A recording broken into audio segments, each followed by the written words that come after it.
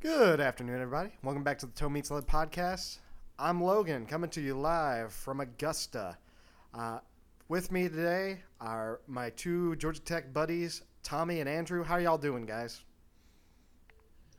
Doing good, Logan. Thanks for inviting me back. Yeah, I'm excited. It's almost Friday. Yeah. Tommy, I'm really impressed with your ceiling fan. Andrew, I'm really impressed with your. I don't think you have a ceiling fan. I don't know. Works out.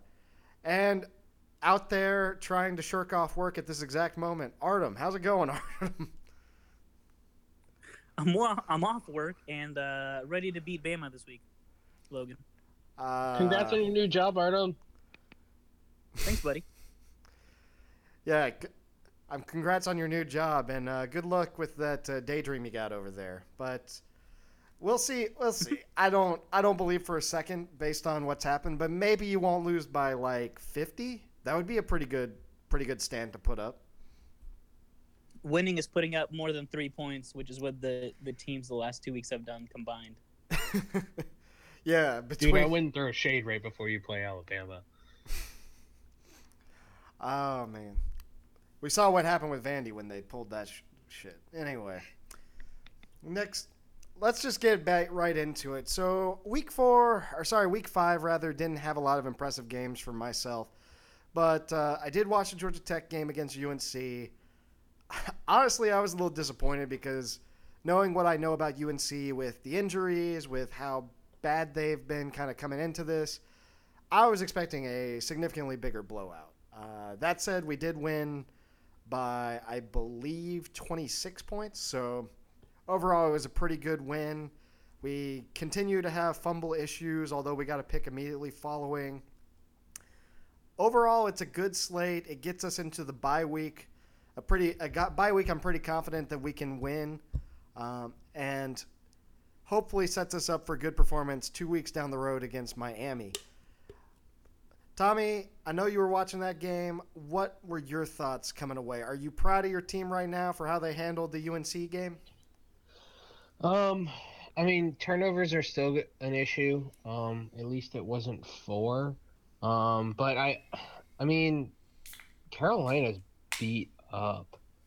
Um, the injury report, I think for this week is 19 players now. With like three of them are out for the season guaranteed, and I think six of those 19 are starters. And I think two of those that are out for the season are starters. So, I mean, just like unprecedented injury. So, I don't know how much we can count this game to mean anything or any of Carolina's games unless they can get healthy pretty quickly, which it doesn't look like it. Not to mention how many people they lost, names like the number one pick in the draft, Trubisky, and their best wide receiver in Ryan Switzer. Um, so, I mean, I think the storyline of this game is not what Georgia Tech did, but poor UNC. On that note, Andrew, how was it sitting there? Did Elizabeth have to leave the apartment while this was going He on? did. She actually went and did some shopping for most of the second half. Um, I don't blame her. The first half was surprisingly close from my perspective, anyway. Uh, yeah, I think Tommy hit on it right. They're going through what we went through 2 years ago, where they've just got injuries across the board. It was already going to be a bit of a rebuilding year for Carolina anyway, but they've just lost so much in every spot that it's going to be a tough season for them.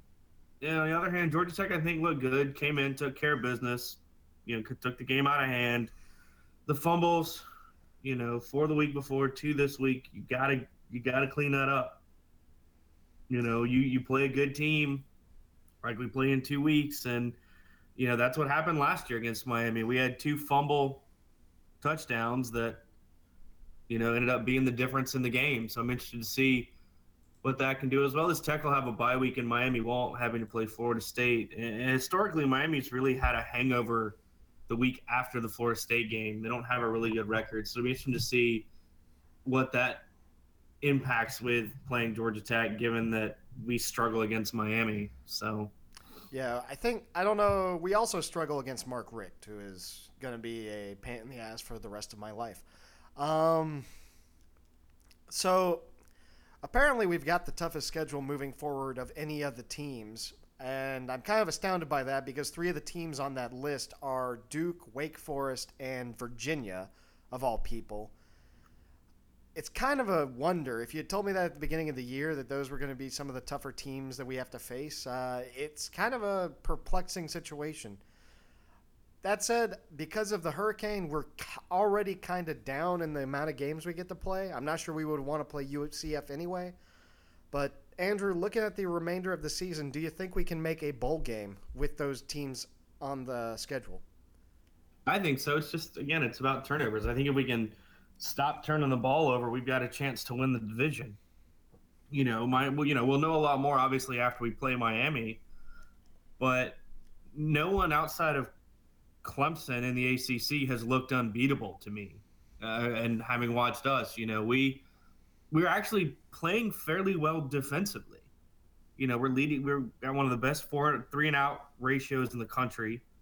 We're able to get a little bit of pressure with our front four, and I don't know if that's because Pitt and North Carolina have terrible offensive lines. Again, I think the Miami game will really be kind of telling. If we can go down and win that one, I think it really sets us up to have a good shot to go in and win the division. If we go down there and get, bitch slapped, then we'll talk about it after that. We'll talk about it on that podcast. Yeah, let's not. Let's Plus just you look not... at Wake. Wake only has one loss to Florida State. Duke only has one loss to Miami. And who's Virginia's loss? Probably one of their insane out of conference games because they schedule the hardest teams in the country every year. But they blew out Boise State. I mean, Virginia's looking like they've made some strides. Which I'm just happy for Virginia because I know they've really struggled in the past. So good for them. Yeah, I'm hoping things will turn out. Let's just try not to get blown out by Miami or Clemson for that matter. Let's just win those games. I would be good with that. Honestly, if we can keep the Clemson game close, I will consider that a win. Yeah. All right, fair enough. Well, I didn't mean to take up all the time talking about Georgia Tech. Artem, I didn't actually watch the Texas A&M situation last week because I assumed, hey, they're just going to run away with it. South Carolina's not that good. I believe, based on what my ESPN app was telling me, that it was a lot closer than I had anticipated. What did you take away from that game, watching it a little more closely than I did? I wanted to throw out a correction there, Tommy. Trubisky was the number 2 pick. Myles Garrett from Texas A&M was the number 1 overall pick. But from the game last week, it was different. This is a completely different team than last year, and regardless of how the games have turned out, the last 3 weeks has shown us that. Last year's team, even with how clutch Trevor Knight was, they couldn't close out games, and they ended up losing every SEC contest on the back end of their schedule.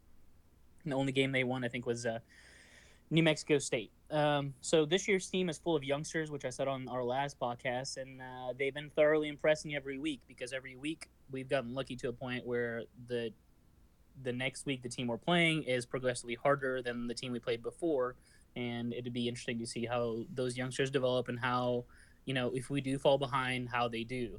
So in the last 3 weeks, you've seen exactly that. We haven't matched. We haven't played all 4 quarters as the score or the line, the Vegas line would predict, but we've covered the Vegas line almost every single time. So Lafayette, we were down at the half 14-21. We ended up not letting them score a single point in the second half and putting 20 plus on the board, and more than, I think, actually evenly covered the line because it was 20 something. Then we played Arkansas. The line was a lot lower because the teams were a lot closer at the time. Ended up beating them in overtime by 7, which was past the line. And then this past week against South Carolina was kind of along the same lines. They kept up close in mid-third quarter, the fourth quarter. all of a sudden the same youngsters who, were maybe performing at 70, 80% were now performing at 100%. They were making clutch plays. Honestly, the playmaking got play calling got different. They were taking a little bit bigger risk. They were trusting those youngsters with, 3rd and 8 pass into coverage, man to man close situations, and they were completing those plays, completing those downs. So if I remember correctly, it was 17-17, kind of mid third, and then honestly, the refs helped us out. They made a couple really bad calls, and the stadium got pissed. In my 7 years as an A&M fan, almost 10 years as an Aggie fan, I've never heard our stadium boo. Actually, we have a tradition. We're supposed to be classy and we're supposed to hiss and not boo. But some of the calls made, especially with the new ejection stuff, were so crappy that I actually heard the entire alumni section stand up and start booing the refs. They pissed off the fans. Everybody got really excited. Everybody got really loud, and you could see the youngsters fed off of that, and we ended up running away with that game. We're able to control the clock in the fourth quarter and win it by 10. Kind of like I said last week, I think nobody on our schedule looks unbeatable. The caveat is Bama. Everybody else in the SEC, as we've come to see, and you mentioned LSU, Florida, Georgia, they don't look unbeatable. They look kind of shaky, and they're doing worse every week. Honestly, Bama is doing the opposite of that. My only hope is, it's Saturday in college football, and anything can happen. So hopeful for this week. Fair enough. Yeah, I wasn't even going to ask about the bowl game situation. When you've got New Mexico, Ole Miss, and LSU after what we saw this week on your schedule, you've already won 4 games, so I'm pretty confident that you can at least make it to a bowl game in these situations. It's kind of interesting that you picked up on the crowd booing. That's something I didn't really realize about the Texas A&M crowd, so it's interesting to hear. But at least now you know what it's like to have ACC refs repping your games. So, well, I want to say it wasn't just that game. I've seen it all week, honestly. When we were watching the earlier games on Friday, Thursday, there was a lot of really bad calls made by refs, and most of them are regarding targeting. So I think that rule is going to change going in the off season, just to make it a little more clear. well, I think they've been very aggressive with targeting, but I think at the same time, you've seen a kind of spike in it, especially over the past couple of weeks. Anyway, that's a topic for another podcast. Moving on. So, I kind of touched on it earlier. Personally, I didn't find as many interesting games in Week 5 as I think some of you guys were looking for and found. A lot of them were blowouts, kind of expected blowouts, even if they were at home and we were a little surprised. The big one, though, that I think everybody was talking about after the week ended was Troy handling LSU. I mean, on paper, 24-21, yeah, it doesn't look too bad. But at a night game in Death Valley, it was really bad. Also, something that doesn't stand out is LSU had to struggle to get back into that game in the second half. Troy pretty much dominated them all the way through. In fact, they were very close to winning by an extra touchdown, if not for a fumble on the goal line of LSU. It was quite a surprising game to watch, considering all the thought that we've given to LSU coming into this year and the struggles that they've shown. I was even listening to some podcasts last week regarding how, oh no, don't worry, LSU is going to bounce back. They've got the recruiting, they've got the talent from their players. Their coaching is going to take back over. And frankly, that was not the case, despite what perceptions may lead you to believe.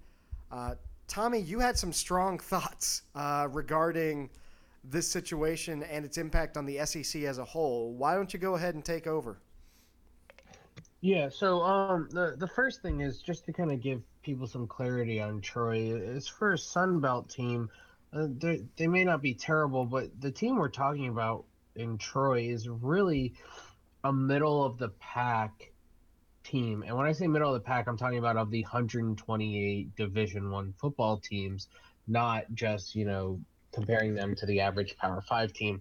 If you look at some of their efficiency ratings and the teams that are really close to them in there, Troy is right behind the likes of Boston College and North Texas, and just above teams like North Carolina and Memphis. So just to kind of give you an idea of where they are from an efficiency perspective. Um, so what that means to say is Troy's not a very good football team when you talk about a team that was ranked as highly as LSU was. Um, what I think this game really highlights to me is how the ranking system that we use in college football subscribes to one of the, at least the pre committee ranking subscribes to one of the biggest biases you can have, which is anchoring to a fake number. I don't think there's a pundit out there anywhere that would say that preseason rankings really mean anything.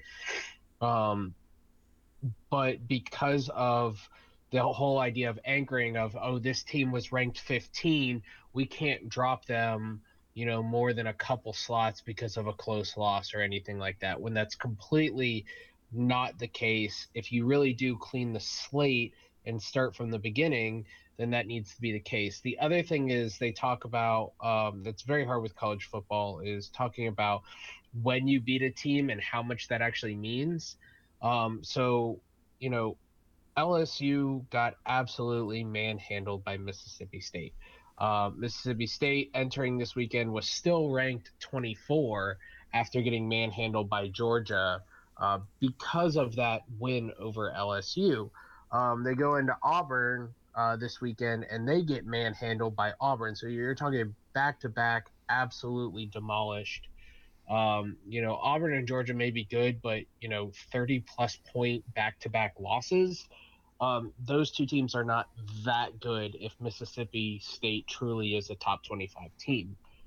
So I think what we have here is a case of anchoring bias, as well as if you play a team that was ranked when you play them, you still get that win.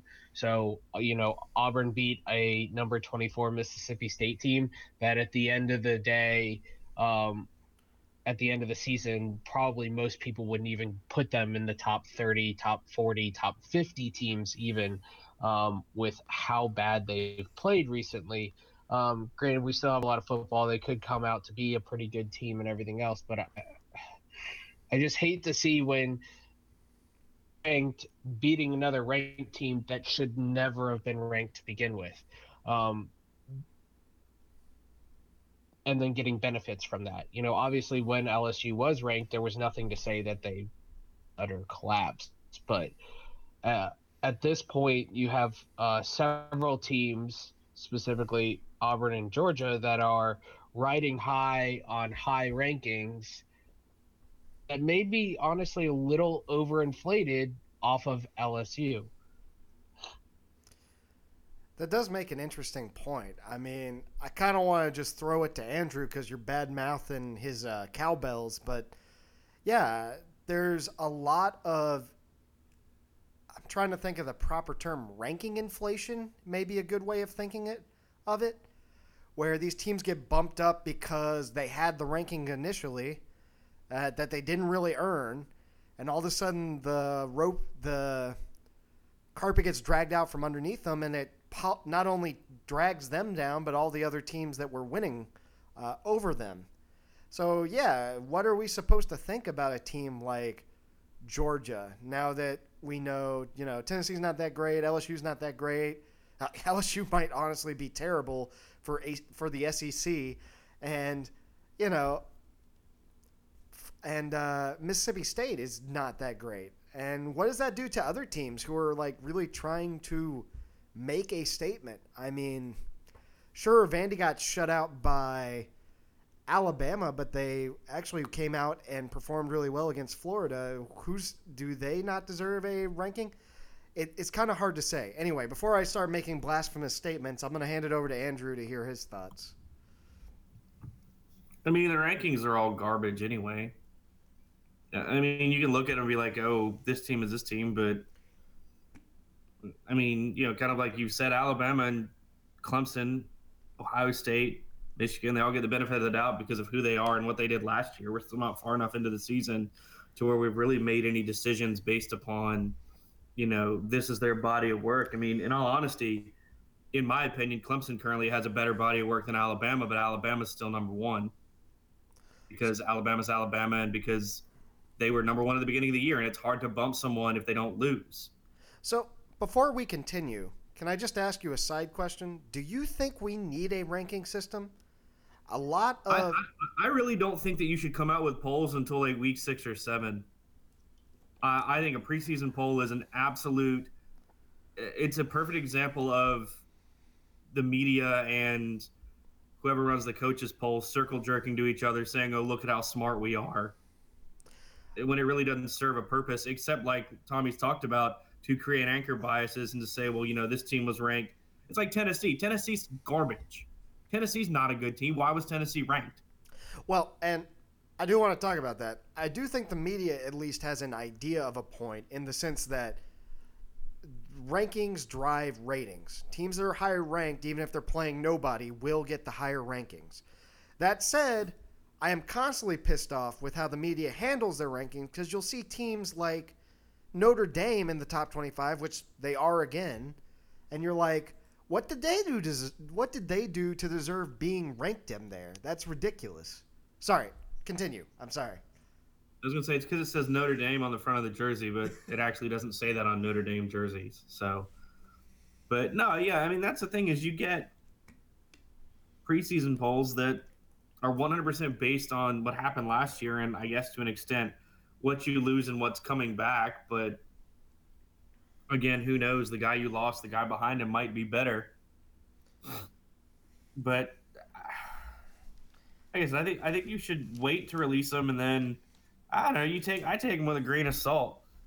You look at the teams that have done well, that have won games. In my mind, we're still not sure how good NC State is because we're not sure how good Florida State is. And that's the thing is we don't know enough about enough teams in my mind to really give a hard outside of the teams that have looked that good. Clemson, Alabama, Ohio State to an extent. No one in the Pac-12 that's not Washington State. But look at Washington State. Unranked coming into the season. No one expects anything out of them. They've beaten USC. And they're still, not barely in the top 15, but they're undefeated. Washington State's not a great team. They're ranked. They're 16. No, they're ranked 11. They're actually still behind Ohio State. Yeah. Are they? Oh, they were 16. Yeah, I didn't even look at the rankings half the time. But yeah, I mean, so before I go to Artem, it's kind of an interesting situation because it's one of those where I feel like the media thinks that they need the rankings. It's not like pro football where you're going to have conference games against a team twice, so you can definitely determine, okay, this team's going to be better than this team, yada, yada. You kind of feel like you need to have a ranking system because outside of the playoffs, you need something to sort the bowls by, and you need just something to draw in the viewers. At least if you're the media, that's the view. But I think anybody who's an actual fan gets really upset with the rankings. Not just because of how their team gets ranked, but because they all seem very abstract and kind of just made up off the top of people's heads half the time. Unless a team is out in the top 10, you really don't know where exactly they fall. It's very hard to say. Artem, what are your thoughts on the matter? I mean, I agree with most of what's already been said, so I won't kind of rephrase the exact same stuff. But I do think that the rankings are necessary. I do think they should come out the way they came out, even before, honestly, because I kind of disagree about releasing them week 6 or 7 in that case. Rankings kind of drive the passion behind these rivalry games, and some of these rivalry games start early on. And it's my dad can beat your dad, or my guys can beat up on your guys just based on the rankings. Like Logan said, it starts some of this talk. I think Andrew mentioned it too, about whose team is better, who made up these rankings. This is crap. And what you're doing is you're essentially getting people talking about the sport and continuously getting excited about it in a world where I wouldn't say they're struggling to make money, but they're trying to make the sport more and more popular because they're consistently fighting the um, Stigma. players will get head injuries and then go kill themselves because of progressive head-to-head contact, Well, I think it's a adding tough. these negative perceptions. And I think to do that, as part of that, uh, rankings are kind of play into it, right? There's hype that comes into it. When the number one team comes to play at your stadium, whether it's week 1 or week 12, whether you're 0-12 or you're 12-0, you're going to be hyped. You're going to be talking about how you're going to whoop their ass and all this other stuff. Do I think that there should be top 25 teams? No, I don't think so. If you look at how other sports do it successfully, they release the top 10%. So in a tennis bracket of 64 players, you'll have maybe 8 people that are the ranked guys in that matchup, and everybody else is unranked. So if I think a better way to do it would be to release the top 10 teams.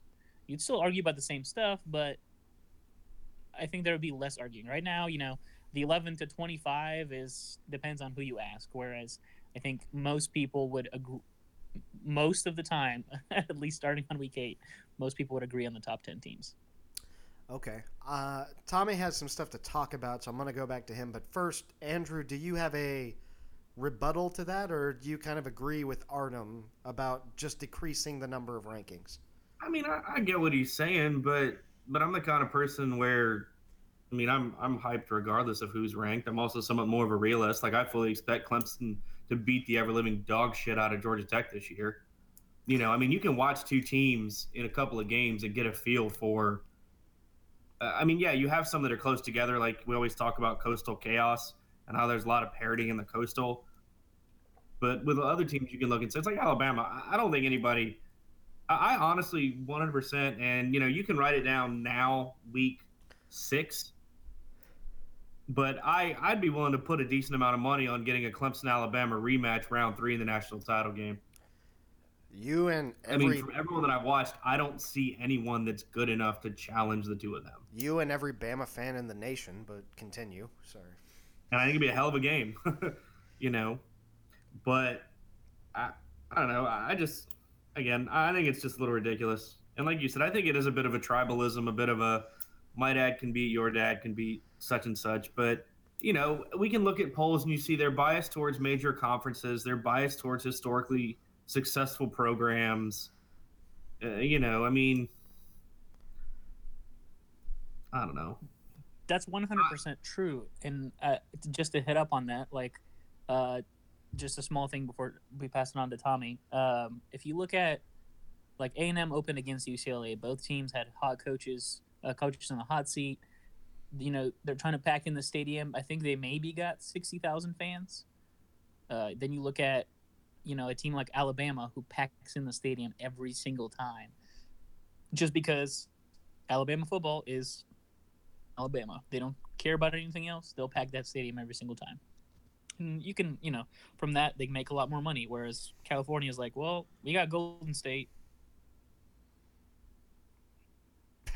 Is that it? Okay.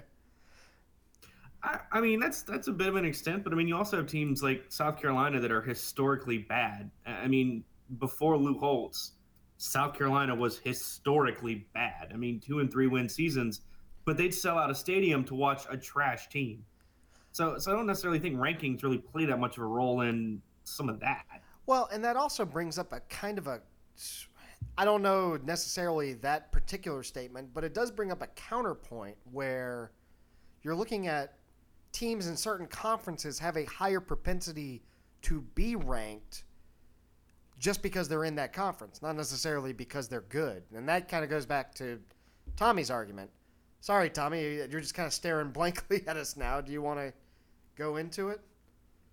No, I mean, I think Artem definitely hit on another point to this is the fact that we're able to talk about these rankings like this and debate them and everything is exactly what makes college football great. I mean, like this season is the first year I haven't watched a full NFL game. Um, by what are we in week 3 or week 4 now? Which is I know shocking, but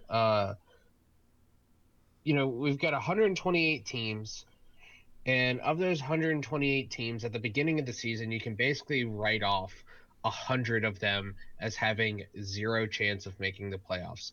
Yes, in theory, they could win out and go and everything, but uh, you've got 128 teams, pretty much 100 of them you can write off straight from the beginning for not making the national championship, but it's still a hell of a lot of fun to watch. And any one of those teams can beat one of the top 5 teams on any given Saturday. The for all the issues that the NCAA has with the whole paying the players, should we not, all of the ridiculous rules around recruiting and what is and is not considered cheating, all the booster stories and the underhanded, all of that stuff is super interesting to watch. Watching National Signing Day and where players are picking, um, getting almost more visibility than the NFL draft does. Some years it's just an incredible sport, and I think they've done a good job of taking a sport, like Artem says, that is facing a lot of backlash, and they've continued to buy into what makes the sport great, um, and that is the volatility, the fact that there's not enough games to really say this is the best regular season team. Like, you can't say that because nobody's played enough games after 12 when you're talking about 128 teams. I do So want to say I this think the season a little rankings kind of different, Tommy. build into it. If Huh? if you watch USF, that's a whole different thing happening over there. You mentioned, you can write off 100 different teams. USF hired Charlie Strong, and that's a completely different story he's writing over there. They're ranked in the top 20 already, top 17, I think. Well, there's 128 teams, and I said you could write off 100. So I think we're fine there. And I think we said week 1 that USF is probably going to win the American. But I'm saying in the sense of, they're not just going to win the American. They may go on to do something different. If they win out, I think they have a chance to go in the playoffs just because they hired Charlie Strong. Calm If they down. didn't hire Charlie Strong this season, I don't think they'd be ranked right now. Well, calm regardless down. of the record. They still got to beat UCF, so that's a whole thing. And then what about San Diego State? They've got nobody else to beat on their schedule. They could win out pretty easily. So are we just throwing them When out we're of the... talking about this, we can go back to when TCU and Boise State first did this type of thing and got the big bowl wins in the BCS era. So there's great storylines and everything. But that doesn't mean it's going to happen. But my point is more that college football has built itself in a way to kind of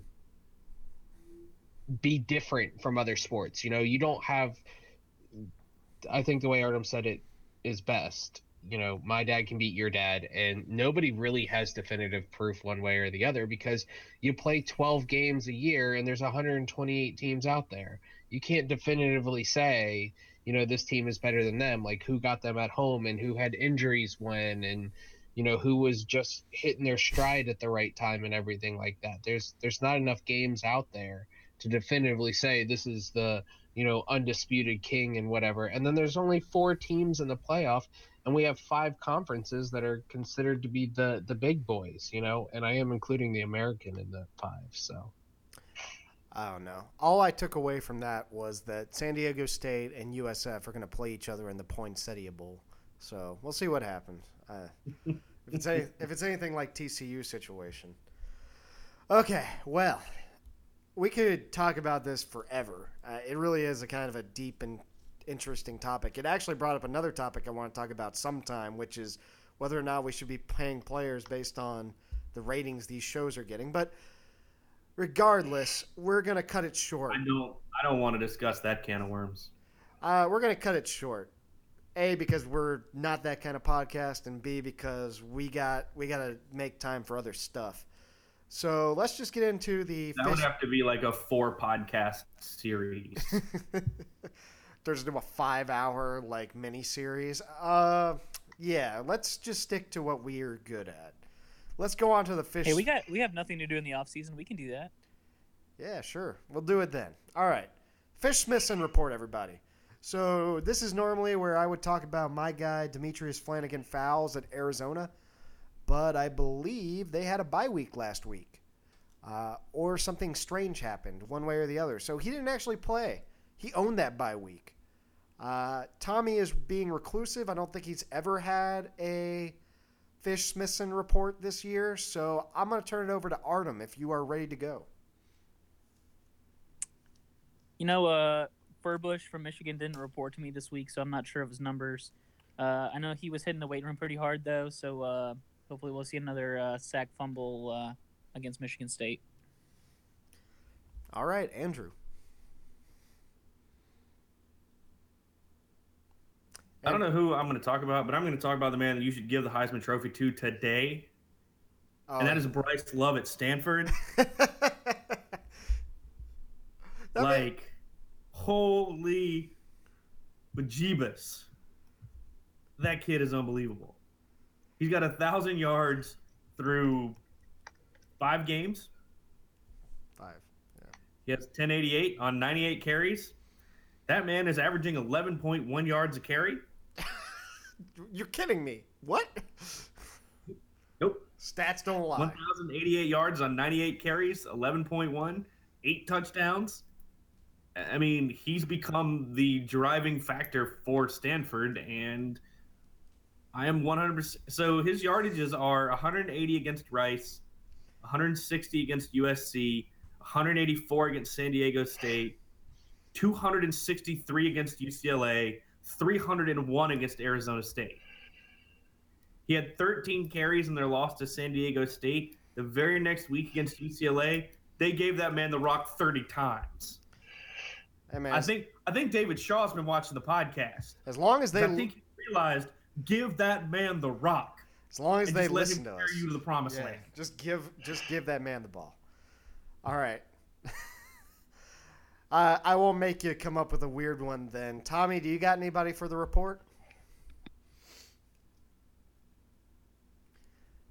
You actually just muted yourself, Tommy. Damn it. Yeah, I actually have somebody we can talk about. So speaking of running backs, Tulsa has a guy by the name of D'Angelo Brewer. And I just want to point out that the reason D'Angelo Brewer is important is that he has run the ball more times than anybody else in the country. Through 5 games, he has run the rock 136 times, getting about 128 yards a game. So his numbers aren't spectacular, considering he's touching the ball that much. But if you want to talk about a workhorse, and then another guy who is probably going to overtake him as far as attempts is not actually a running back, but Zach Abbey at Navy, who's touched the ball 117 times through 4 games and has 656 yards. So less attempts, less games. He has more yards than D'Angelo Brewer. Talk about a workhorse, running that spread option, run heavy offense. Just kind of incredible that if you look at the top rushers in the country, you've got a quarterback stuck in the middle of all those running backs. Does it count as a touch if you're a quarterback? Because technically every snap is a touch at that point. Well, so this is rushing attempts. I'm sorry. So he has to actually tuck the ball and run. And as a quarterback, actually averaging 5.6 yards a carry. When you consider that sacks count against him and everything too. It's pretty good. I'm not gonna lie. It's pretty good. All right. Well, I think we do have a few moments if y'all want to go into general discussion. I honestly I was not a huge fan of the games this week. I know Tommy and Andrew, you both hit on the Tennessee game, if not just to bash on Tennessee or to stay on how good the Dogs have been. Y'all have any thoughts? Yeah, so not talking about the Tennessee game, but I think one of the interesting games we got to see this weekend was Miami and what they did over Duke. They jumped out to a 14-3 lead in the first quarter and finished 31-6, so they held Duke to not score a touchdown. And Duke is a team that I thought was actually a pretty good team. I mean, if you look at their schedule, they haven't really played anybody this season. They beat Northwestern, Baylor, and North Carolina, but all three of those teams were not, Baylor we know is not good. UNC is super beat up, and Northwestern is probably, I'm sorry, Andrew, not a very good team this year. But they did win all of those games fairly decisively, and Miami just manhandled them. Malik Rozier went 15 of 26 for 270 yards, 2 touchdowns, and 0 picks, 0 fumbles. I think that's kind of impressive for a guy in his state, and I think Miami's definitely a team that we may have to look out for here in the future. All right, Andrew, any thoughts? Um, Clemson's really, really good. Alabama's really, really good. There were some decent games. Seeing Clemson beat Virginia Tech pretty handily, I was a big fan of, mainly because I hate Virginia Tech. I, I think the Coastal will start to sort itself out with Georgia Tech, Miami the week after next. In my mind, it's got to be Georgia Tech, Miami, or Virginia Tech are going to be your Coastal favorites. Duke, we're exposed on defense, which is really supposed to be their calling card. The dark horse to me is the Virginia Cavaliers. I'm interested to see. They beat a pretty good Boise State team pretty handily, so I'll be interested to see what they can do the rest of the year. In terms of the other conference, I mean, it's Alabama. For the Big Ten, it's Penn, the East: Penn State, Michigan, Ohio State, with Wisconsin kind of standing over there politely making a little bit of noise. It's Oklahoma. I think TCU's good. I don't think they're Oklahoma good. And then the Pac-12's a write-off because Lord knows who's any good over there. it's probably the Apple Cup at the end of the day. Although It might be. I think that'll be your decider for the North. And then, I mean, I think USC probably wins the South just because there's no one else. But unless Utah shows us something that they haven't. I do want to point out they got to stop my homie Bryce Love this weekend, and I don't see it happening. it ain't gonna happen. I do want to point out, since you brought up the Bama game, I am so sick of having to be the Debbie Downer for my Alabama family, because it's like, oh, Ole Miss, they're so good this year, right? Like, no, they're not. Don't make this something that it's not. Come on, guys, come on. All right, Artem, do you have anything to wrap us up with? It's a little bit of early intro of the picks, but I think Michigan's going to get destroyed this weekend. Fair enough. I mean, they haven't shown us a lot, so that would be a statement win for Michigan State. All right. Thanks as always to our listeners. We appreciate you. You're what keeps us going. As always, you can check out our Twitter page at Toe Meat Leather. That's leather spelled Lethr. And if you want to, send us an email at toemeatleather@gmail.com and ask us any questions or send us any comments you want, like how much you hate Alabama or Texas A&M or Georgia Tech. You'd be a terrible person. Anyway, y'all have a good rest of your week. Bye-bye.